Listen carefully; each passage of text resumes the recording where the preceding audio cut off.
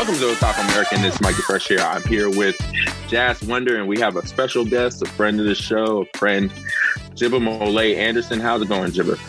It's going all right, fellas. It's going all right. Thank you for having me on here once again. Chop it up. I appreciate it. No problem. So I went on Kickstarter, and I occasionally, me being a Kickstarter backer, I occasionally get on Kickstarter. I look at some stuff and see what's going on, and it was like, hey, your friend Jibba got something going on Kickstarter. I was like, what? I was like, no problem. Let me check this out. So basically, what's the new project you have going on Kickstarter?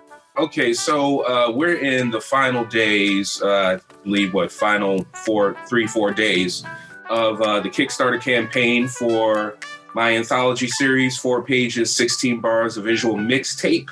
We're already at volume 6. Volume 6 is titled The Feel.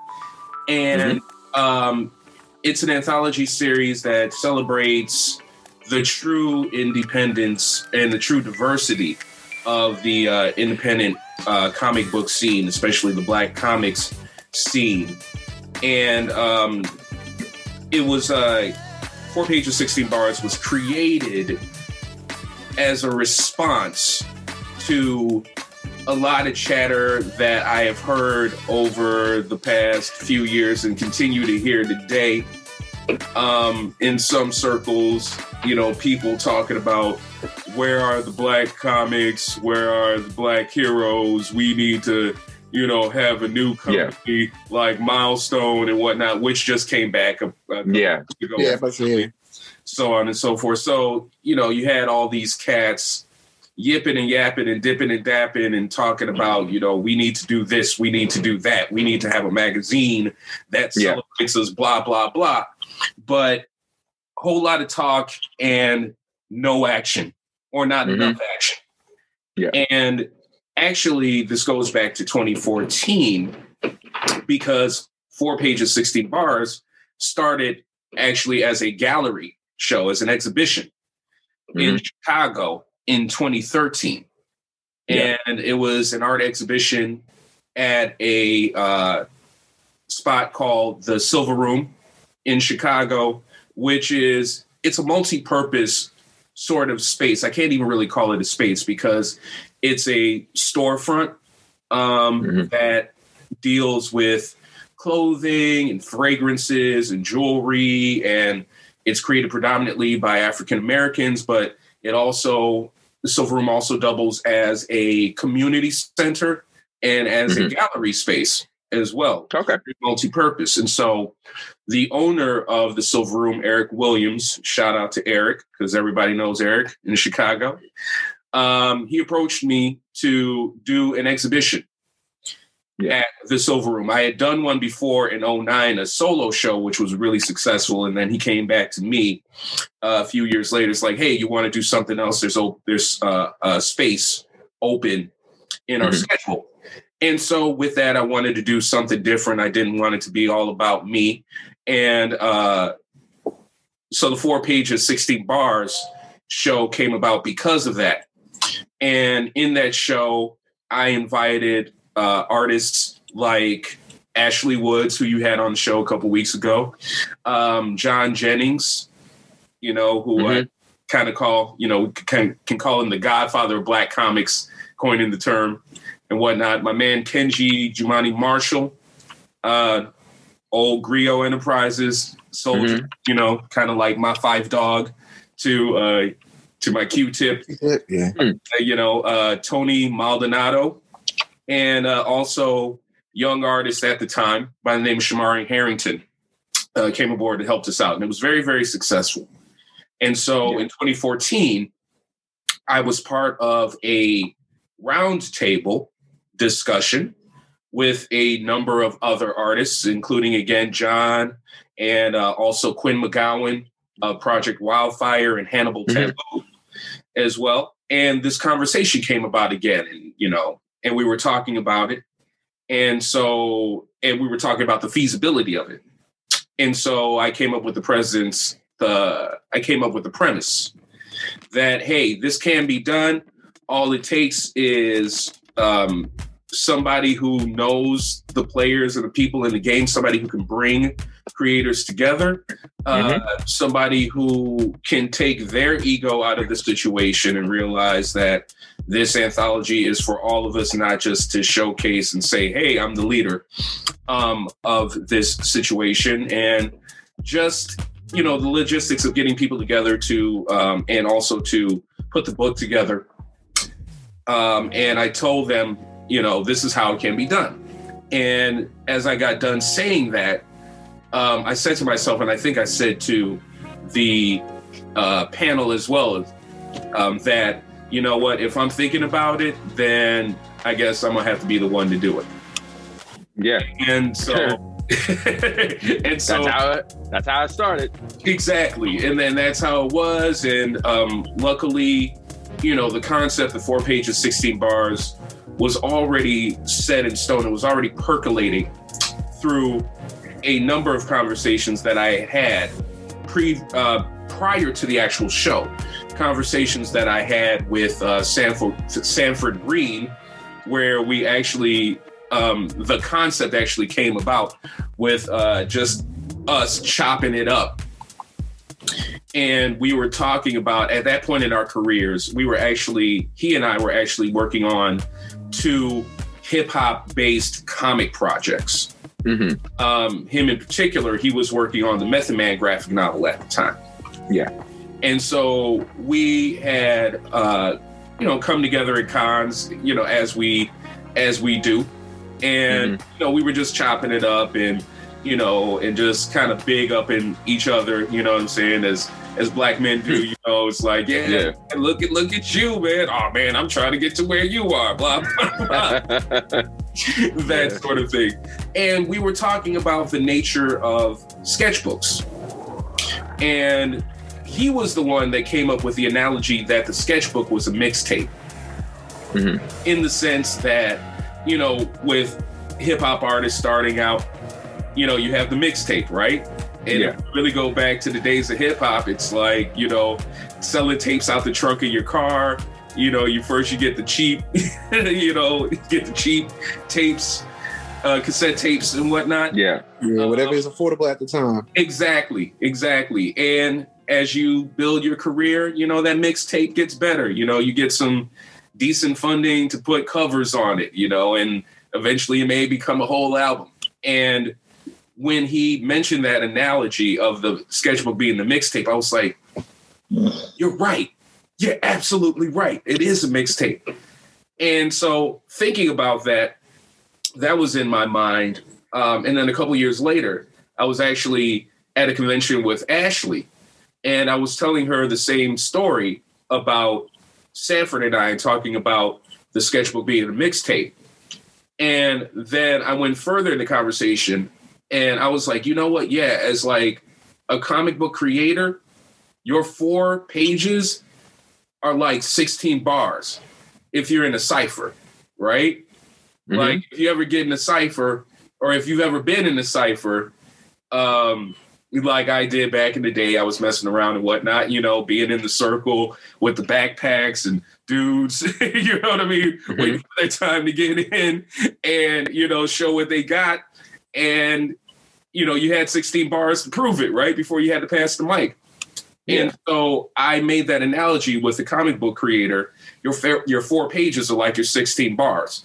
And then I was like, wait a minute, 4 pages, 16 bars, a visual mixtape, boom. So there we go. Right. So the concept was set like roughly around 2010. And then we had the exhibition in 2013. So at that point, I already had the logo created. I already had sort of the marketing in place in my mind. And when I came to actually creating the anthology, I was like, okay, word up. All right, we've got the pieces in place. So I could go ahead and just start marketing and just start reaching out to the people that I know. And luckily in my career as a comic book creator, I had always made a point at conventions to reach out and to seek out creators of color that were doing stuff that I liked. Yeah. because in terms of getting into the comic book game, I am of the age where, Milestone 1.0 came out and Brother Man and Tribe. So I was already set on that road, and being an African-American creator, I was seeking out others of my kind. It was like, Highlander in a lot of ways. I was seeking out other immortals, if you will. And so I was always on that mindset. So I was always, linking up with cats like Stanford Green or Kari Randolph, or Ashley, seeking out people like Afua Richardson or Greg Anderson Elise. I was already in that mindset from the 90s on. So being in that mindset, a lot of years, met a lot of people, got cool with a lot of people, right? Yeah. And so when it came time for me to do 4 pages, 16 bars, I did a marketing scheme with them first. Yeah. And I created a series of posters, grabbing images online and whatnot, and giving people different titles, whether I called an artist a visual MC and called writers literary DJs, and convention and like convention organizers, I call them crowd controllers, so on and so forth. So I did a grip of posters around 2014 and just Facebooked it and was just like, yo, so-and-so visual MC, yo, so-and-so literary DJ, blah, blah, blah, 4 pages, 16 bars, blah, blah, blah. Yeah. And going off on Facebook, and people see this and like, wait, what is this? Wait, what is this? Who is what? Oh, yeah. Who is 4 pages, 60 bars? And these are the people that wanted to get involved in it, right? And then putting that out there, then I Facebooked them through, Instant Messenger. I was like, Agent so-and-so, you've been activated. Welcome to the Blaxis. And the Blaxis was a concept that started off as a joke. I was actually speaking with my friend and colleague Lamoris Richmond, and also Tertel Only, who is the father of the Black Age of comics. He's, known as the father of the Black Age of comics. And we were talking about, Black comics and getting them all together. And there was a joke, calling us the Blaxis of Evil. And I'm like, wait a minute, let me drop the of evil part off. Yeah. And just call it the Blaxis. And then designing a logo for that as well. And the Blaxis logo, in my mind and in my sort of like estimation, is kind of like the Comics Code authority stamp. It's the stamp of approval, for Black comics and whatnot. So having that, and then going to these cats that I know, and I was like, Agent so-and-so, you've been activated. Welcome to the Blaxis, and give them the symbol. And they're like, what is this? What is this? Is this real? Or what are you doing? Like, what is this? And once I got them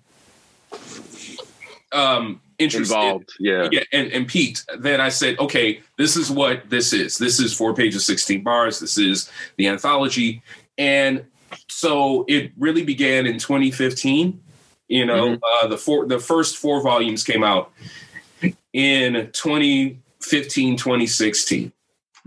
And then I took a break because, I got hop back from that, doing Horsemen and, other things, so on and so forth. And it was like 2019, I did a 5th volume. And so at the end of 2020, thinking about it again, looking at it, I'm like, it's time to bring it back. It's time for the next volume to come back. And that was because of the fact that right now, in terms of content, Black imagination is exploding. Yeah. Right? Like we are seeing the diversity of Black content, on streaming networks, television, comics, of course, music, we've always held it down, right? But right now, like just seeing the diversity of Black content out there, and it's not just from the States, we're seeing it from the continent, as well. We're seeing it across the whole diaspora. And it's time, right? It's time. And there's definitely time. Yeah. And it's really, that statement of, yes, we are here. You're busy looking and complaining about representation from DC and Marvel, but we've got all this. Yeah. Right. Already. Right now. Already. And it's not a situation of, classically people would say, like, if it's Black, it's not good as, it's not as good as. And I feel that some people still looking for that representation from the corporate too are of that mindset. Like, if it's Black owned, it's not good as, which is complete and utter, excuse my French, bullshit. Because I mean, you're right. See, what it is that they just automatically assume that white is the standard. And if you're other than white, then automatically it's other or sub. You know what I'm saying? And then they want you, quote unquote, being the other to prove that you are towards the standard. And that's just a mindset. You know what I'm saying? Like, we've been conditioned to automatically think, or if it's not quote unquote white, which is it's subconsciously standard, then it's other. Yeah, I've had a cat literally a few years ago when we were having this discussion about it. This cat in the Facebook discussion, he's like, well, if you were hired by, DC or Marvel, then we would know more about your work. And I responded with, so basically, you're telling me if NASA accepts us, then you'll accept us. Yeah. And he was like, no, that's not what I'm saying. What are you trying to call me an Uncle Tom? And I'm like, yeah, you stated that. Yeah. Like, that's I didn't put words in your mouth. You literally just said that. Literally. Yeah. It's funny that this is the mindset, because I remember, like, when I first started doing this podcast, I had done a lot of Comic-Cons, especially New York Comic-Con, and that's the big one for our area. And I would go and I would do numerous interviews with the big names like Bob's Burgers and that stuff, like all that kind of stuff. And I was like, you know what? I'm a Black man. Let me try and find some Black artists that I can go and talk to. And then when I went, it's like you jump into another world, because you're like, you jump into the world and then you realize there is so much Black comics, so much Black writers, so many, and all kinds of different kinds of people writing comics, and they're known comics and that kind of stuff. And it's, whenever I hear people like, I wish I could find this, that, and the third, I'm like, clearly you're not looking hard enough. Because it's all there. It's right there. Finding it. You're waiting for DC or Marvel or somebody to give it to you. Right. It's not necessary for them to give it to you. You don't have to take it from them. Yeah, exactly. It's like, you at which point when people talk about that, it's like you have to put on your kufi and whatnot. Yeah, basically. Be like, open up for your third eye, brother. Open up your third eye. You know what I'm saying? And, like access your 45th chakra or something like that. Yeah, you're like, why? Like, and it even goes down, it's like the same in regards to outside of comic book world, like even anime. Because I remember Jazz had brought up, Netflix had a couple years ago, Cannon Busters. Yeah. Cannon Busters was great. And there's a lot of other ones out there. Yeah, is Yusuke dropping this weekend, or is it dropping like? I think it is supposed to. I think it's supposed to drop this weekend. Right. Yeah. So, but it's out there. People just, they want to be brought to it by DC or Marvel. No, yeah, I was thinking, the word we're going around is they want somebody to validate them, or they want them to be. They want the product to be like, well, it needs to be validated by Marvel. It has to be validated by a bigger name. Like, even if Milestone is like, it has to be validated. You know what I mean? It's like, and that's the problem. Like, outside of all this, just as Black people, we don't need to seek validation. You know what I'm saying? Like, it's almost like, well, I need those people, the corporations, to say that, all right, you're cool. I don't need a stamp of approval. We don't need a stamp of approval before I need to search out or seek out like you said, all these art forms that you're interested in. If you're really so-called a fan of this stuff, you will seek it out on your own. Right. You don't need Marvel, DC, and Image and all the other people to validate you, or Cartoon Network, or what I'm saying? Like, you don't need those channels to validation for you to say, okay, it's okay for me to watch now. Right. Because even some of those things are subpar. Like, everything on Image, everything on Marvel and DC aren't great. There's plenty of stuff that they put out, and it's like, it's garbage. Right. Regardless of if it's artwork, the writing, the concept, the narratives, all that. But you don't, so it's the same thing. I mean, there's going to be garbage with Black artists too. Yeah, I mean, and that's very true. And what you said about validation is also extremely true. I call it the gaze. You know what I mean? I call it the gaze of the other. And so many of us still are looking for the approval of the other in order to feel validated. You got to keep in mind, right? I've said this plenty of times, and I'll continue to say it as the world is changing.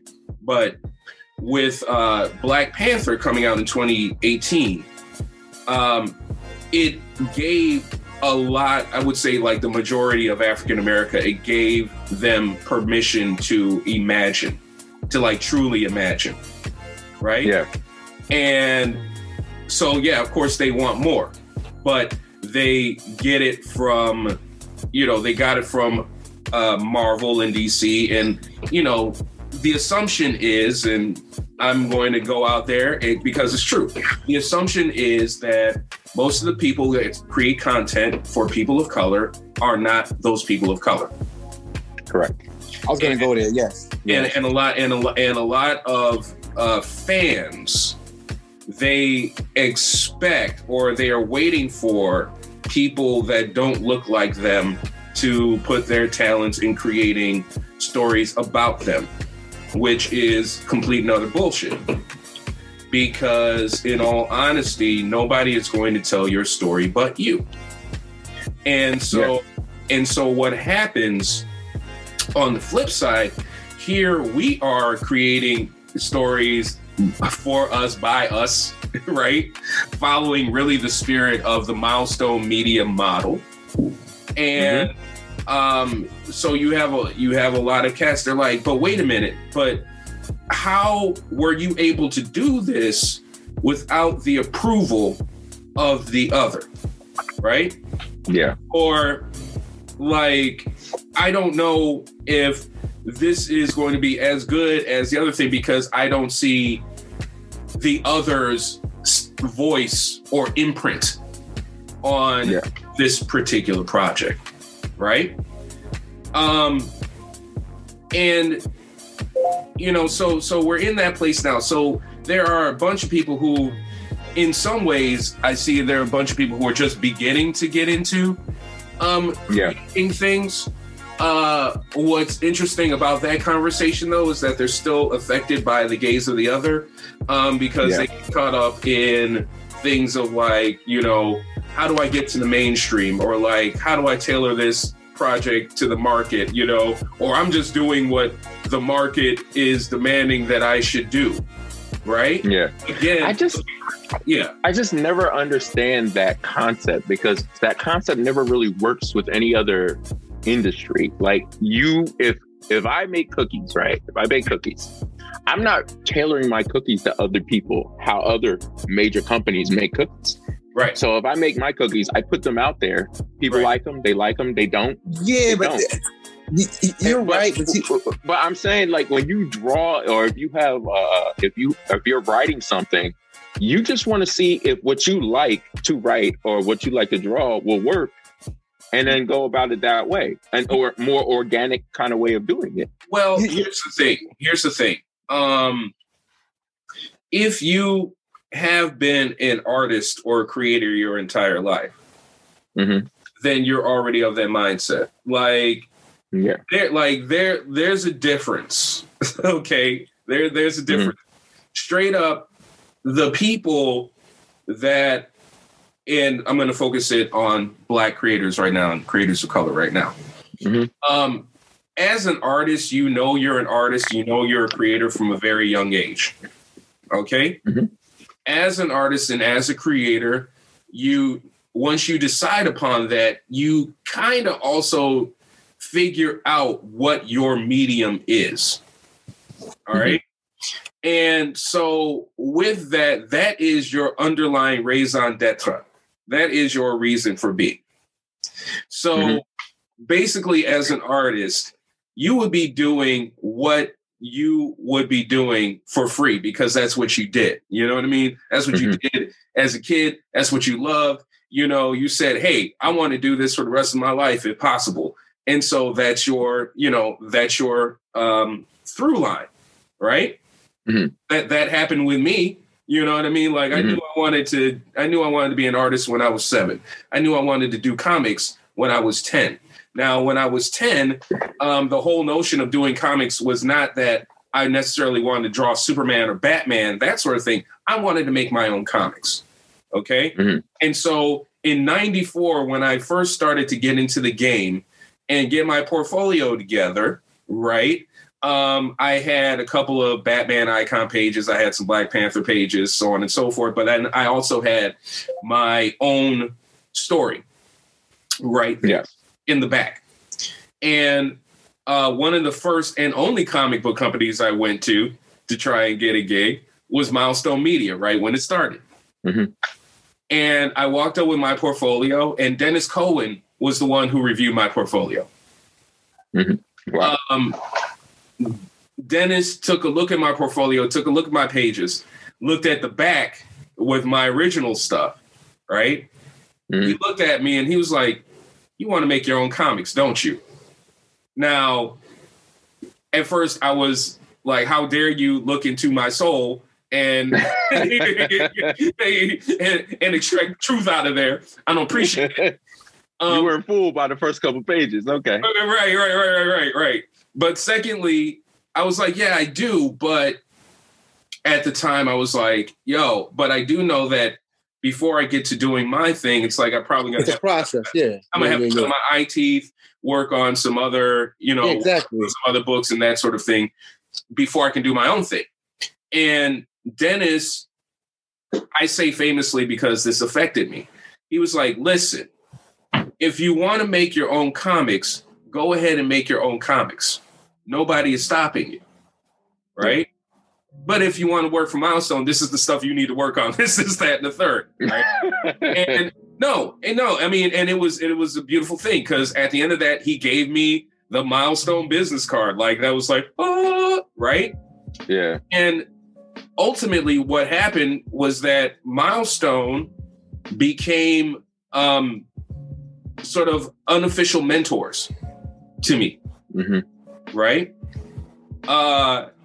And ultimately, Milestone was the reason why I started Griot Enterprises.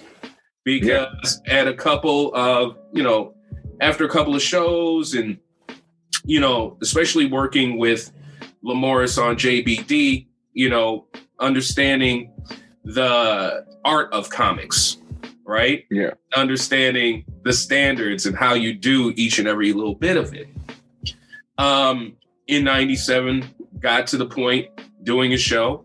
And then this is after meeting Steve Rude. And this is off of JBD. He's looking at my pages and he's saying like, hey, in 5 years, you're going to be one of the guys I'm looking at. And at that point, that just told me it's like, hey, screw waiting for somebody to discover me. I'm going to discover myself. Yeah. And at that moment, that is when I became free from the gaze, right? Yeah.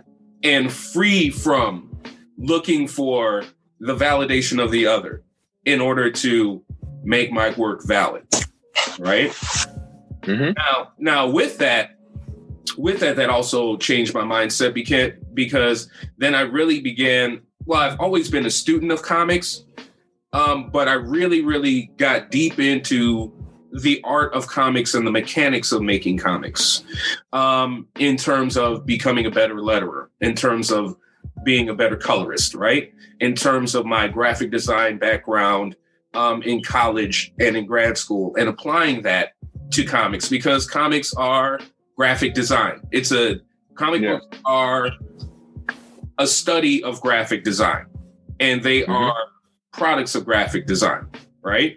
You know, when people talk about what's the most important thing in comics, they're like, oh, it's the writing, oh, it's the art. Nah, it's the entire package, you know, from how it's put together and everything. How it's put together, how it's laid out, how the book is lettered, you know, what the cover looks like, what the logo looks like, you know. And in terms of that, there is a standard, right? There is a standard of quality that exists in every major comic book company that's out there, whether it be Boom, whether it be Archie Comics, whether it be Image, Dark Horse, DC, Marvel, whatever. There's a standard there. Okay? Dark Horse, there's a standard there. If you understand that standard and apply it to your work, then your work looks professional. At which point, it doesn't matter who created it, black, white, you know, Latino, otherwise, this, whatever. If it hits the standard, it's going to hit the standard, right? So the only thing that creators should be concerned about is hitting that standard of what a great comic book looks like. Instead, you have people talking about and worrying about, like, you know, how do I reach this audience? How do I reach that audience? The thing about it is that when you're starting out, there is no audience. The only audience that you have to deal with and satisfy is you. Because what you should be doing when you're making comics is like doing something that people haven't seen before or that you haven't seen before. Right? And you want to put that out into the world. Like when I did The Horseman, it wasn't like, I didn't have the mindset of like, oh, there are no black heroes and I'm creating the first black heroes. That's ridiculous. You know what I mean? There have been plenty of great black superheroes, right? Yeah. However, what I didn't see was an iconic superhero team of black characters. Because again, in the 90s, when people were talking about, oh, who would be your dream superhero team, black superhero team, they would like pick and choose from different spots, right? You know, it's like, okay, I would have Storm, and then let me have Black Lightning, and then let me get Spawn. Let me get Bishop over here. Right. And I said with The Horseman, I was like, nah, I want our iconic team. I want to do that. But I want to do that from an authentic African and African-American place. Yeah. And so, and again, that came out of me being in grad school and me beginning to really study, you know, the Orishas and African mythology because African faith systems, because I had been studying mythology ever since I was a little kid. Clash of the Titans got me. I was a friend. You know what I mean? Yeah. But I saw, and I also saw during the time when I was doing this, you know, I saw a little dibble dabble into what the Orishas were about, but nobody was doing a serious exploration. And at the time, you know, you had the rise of Afrocentricity and everything came from Egypt and blah, blah, blah.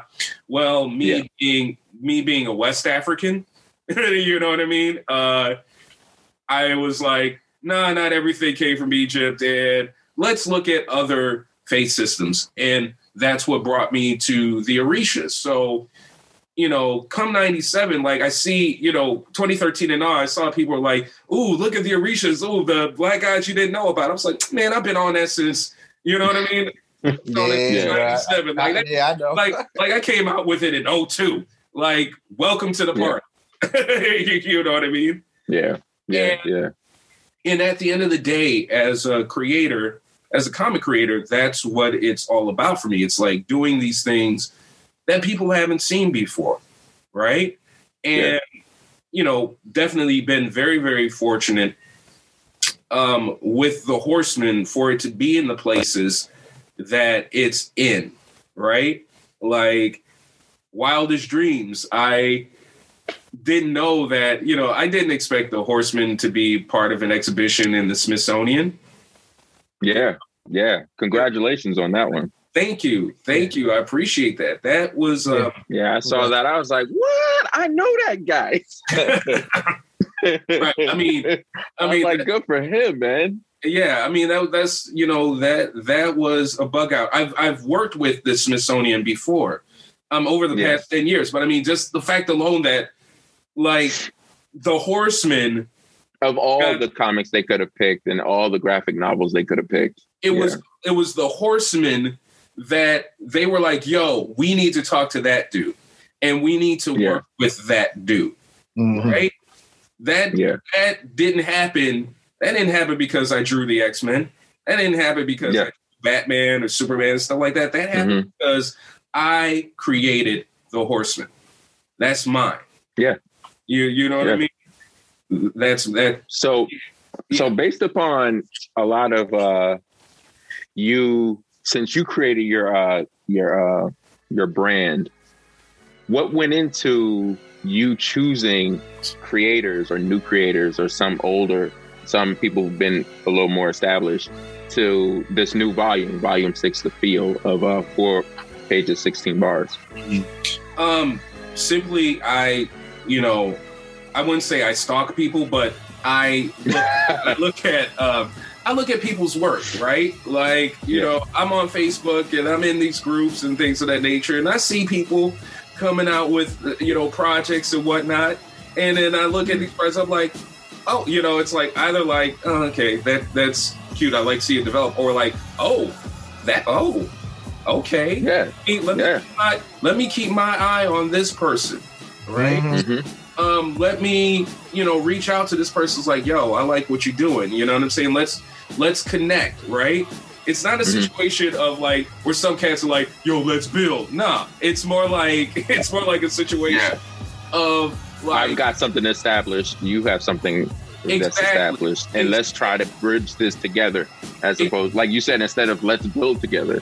Right. Building together is great, but if you've already built yours and I've already built mine, that bridge is a lot. I think I prefer that more so than building together from scratch. Really, most definitely. Now don't get me wrong. Don't get me wrong. When people talk about, yes, building is important, but building only works when everybody is at the same level. Yeah, you know what I mean, at the same level and has the same goal. Like when Rio Enterprises started, it was 4 creators. We were like, yo, you know what I mean? We are all at this similar skill set. We all have this similar mentality. Let's link up like Voltron and let's start this brand, right? Mm-hmm. And that's what happened. Okay, when I hear a lot of people talk about let's build, it's like they usually go to somebody that's already has something established, and then they're like, yo, it's the old idea of like, why don't you forget everything you doing and come over here and make my dream come true, which doesn't work, right? Yeah. So with 4 pages, 16 bars, and me looking at people, it's like, I'm looking at people who have taken that upon themselves, come hell or high water, to get their vision, get their voice out there. Now, because of that, 9.95 times out of 10, those cats are talented because this is the medium that they want to work in. This is what they're passionate about. They have begun to build their brand, you know what I mean? Because they are doing the stuff that they want to do, right? And the stuff that they're doing is not because of like, oh, I want to make my version of Superman, I want to make my version of Batman, so on and so forth. It's like they are coming up with their own concepts that are completely unique, you know? It's not all superheroes, thank God, right? Yeah. So you get a whole bunch of diverse material. Like, for instance, Chuck Dragon Black Collins with Bounce. Like, I was like, keeping Bounce out from Jump. I was like, I like what that dude is doing. Let me holler at him quick. The same thing with Quinn McGowan and Project Wildfire. I was like, yo, you doing this stuff with your finger on the iPad? I hate you. Yeah. Let's link up. Yo, man. Let me bring you into the cipher and stuff like that. Yeah. So So part of it is, me being A&R guy, right?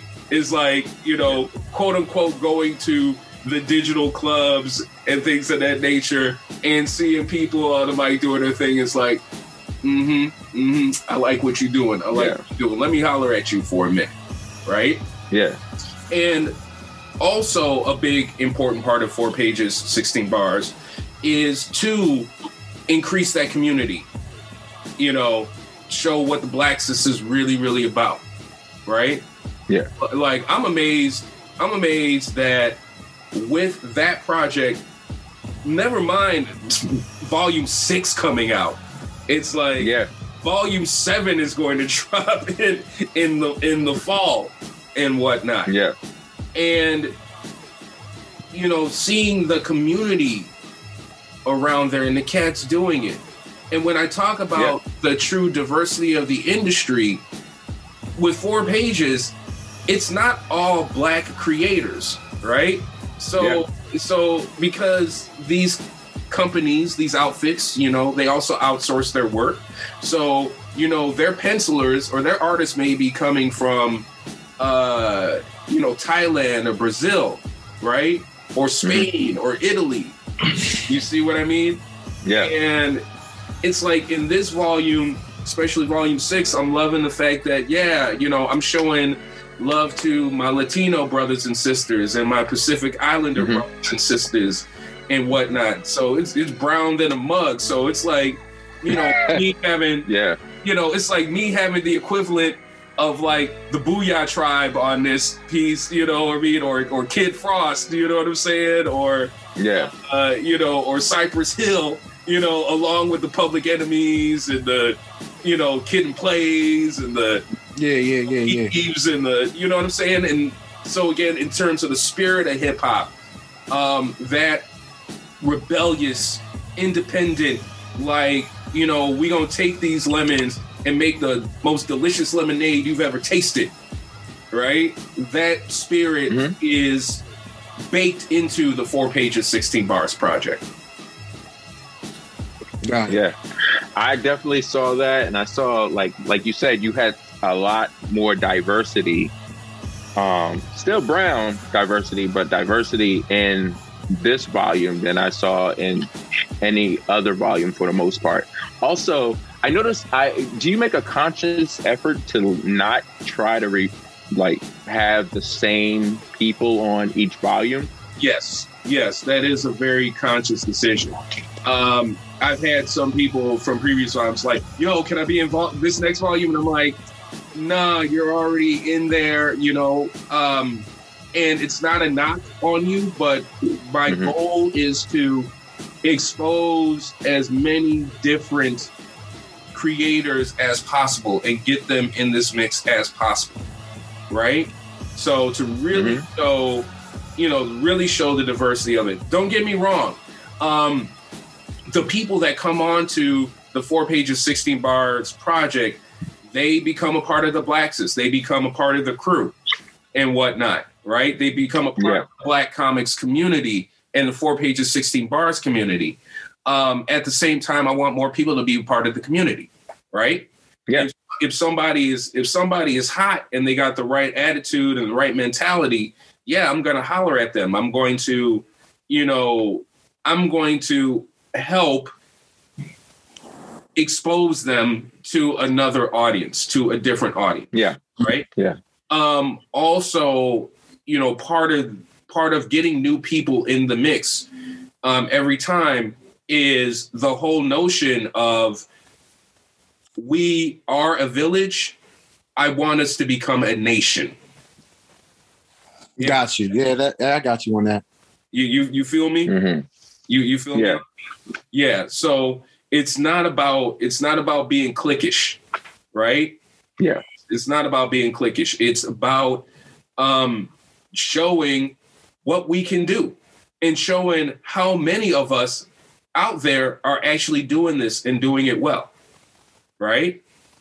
Like, in all honesty, it would be a dream for me to get all of the greatest Black creators, brown creators, so on and so forth, into the 4 pages, 16 bars project.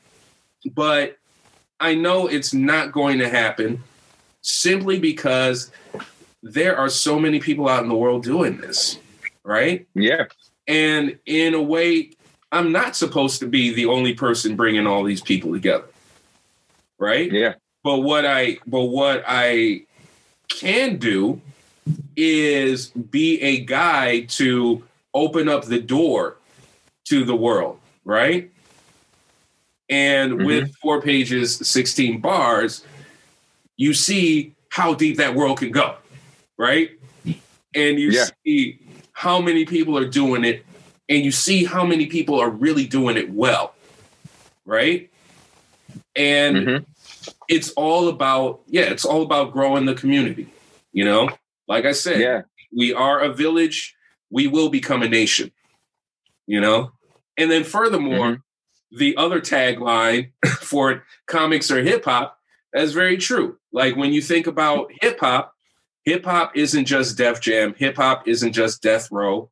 Hip hop isn't the East Coast or the West Coast or the Dirty South or the Midwest. It's not just, you know, the UK or the islands. Hip hop is global, right? Yeah. It's a culture. It's a language. It's a way of being. And in that respect, indie comics and especially Black comics has that same fire and that same vibe.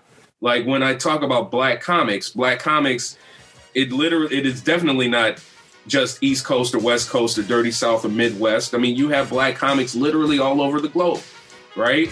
The Caribbean has comic book companies coming out there, you know?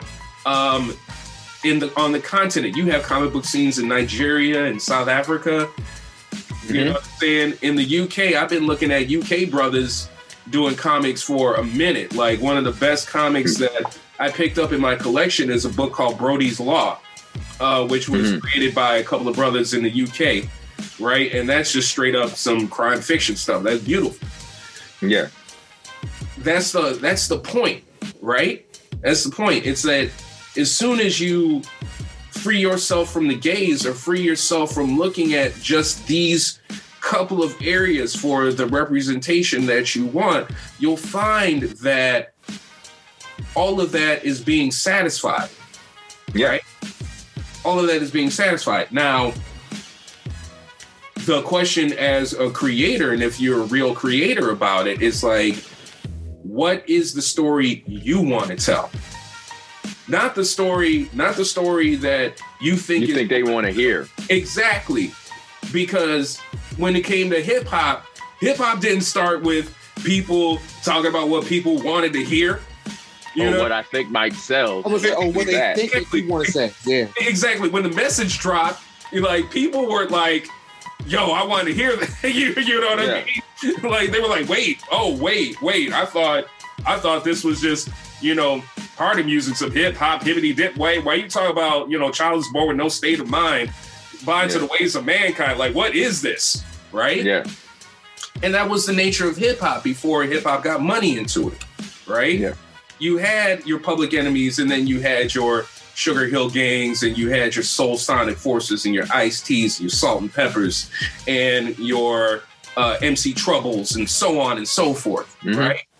Until on the radio, it's become this like sludgy, oatmeal-y kind of, crap that just sounds like everybody else. If you really think about hip hop has always been diverse. And just and the same thing with comics, and especially Black comics. Black comics have always been diverse, right?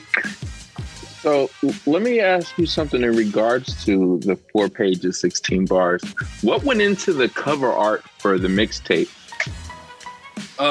Which one? For Volume 6? For Volume 6.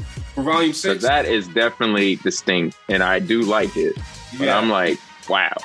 Sheba Maya. Yep. Sheba Maya. All praises due to her. I have been a fan of Sheba's work for years. Again, you really have to appreciate social media, and when social media is used right. Correct. Because social media has really connected me with a lot of talented creators. And so I have been a fan or looking at Sheba's work for years, right? Yeah. And I've wanted to bring her into the mix for a minute, right? And we finally met actually in 2019 in Ekbach. We met face to face, and automatically when we met, it was like family. It was like, you know, just a connection right away. It's like, you know, I get you, you know, I get you too. So when it came time for volume 6, she was one of the first people that I reached out to. And definitely with her work, I wanted her work to be that cover, right? Yeah. Actually, the next 3 covers the volume 5, volume 6, and volume 7, the covers for each of those volumes are women. The artists for those are women, right? Awesome. Yeah. Now, was that a conscious decision? Not necessarily, right? Mm-hmm. Because at the end of the day, it was like, is it dope? Is this artwork dope? So it came from an organic place. It just happened to be. You know what I'm saying? It just happened to set up that way. Exactly. So volume 5, like that cover, Julie Anderson, that was another artist. She had been the artist for Dorothy Jean's Spirit's Destiny.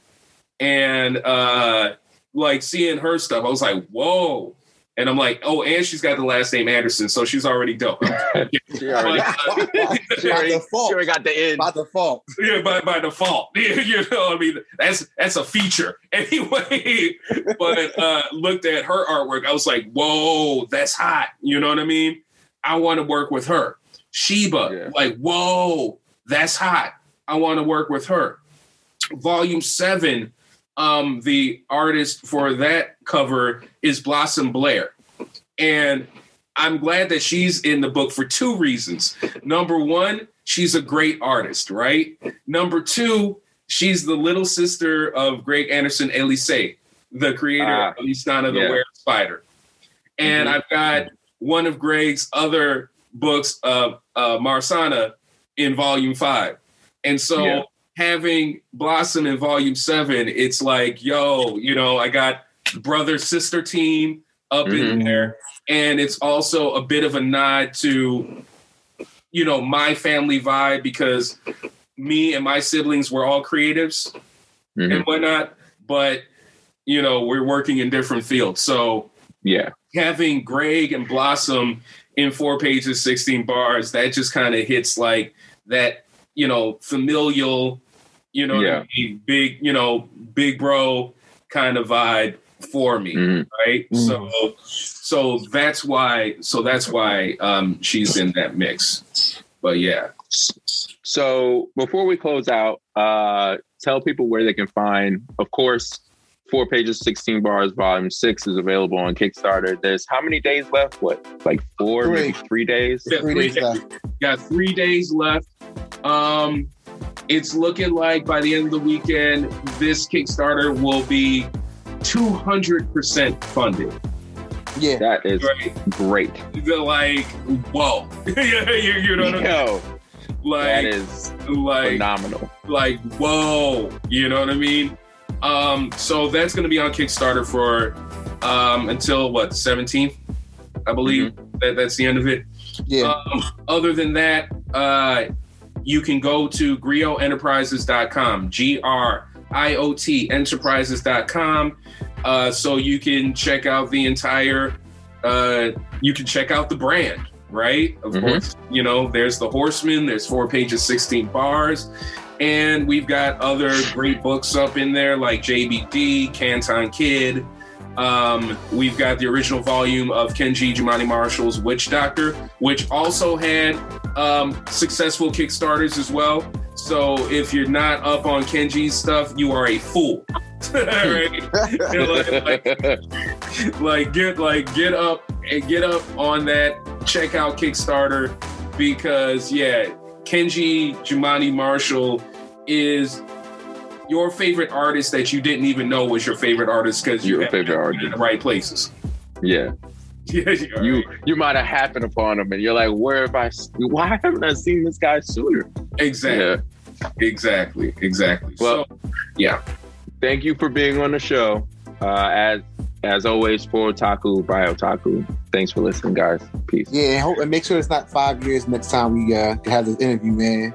Definitely. Yo, it didn't feel like 5, but I mean, dang. Right. Word up. Thank you, guys. Appreciate it. No problem, man. Right, Bless man. up.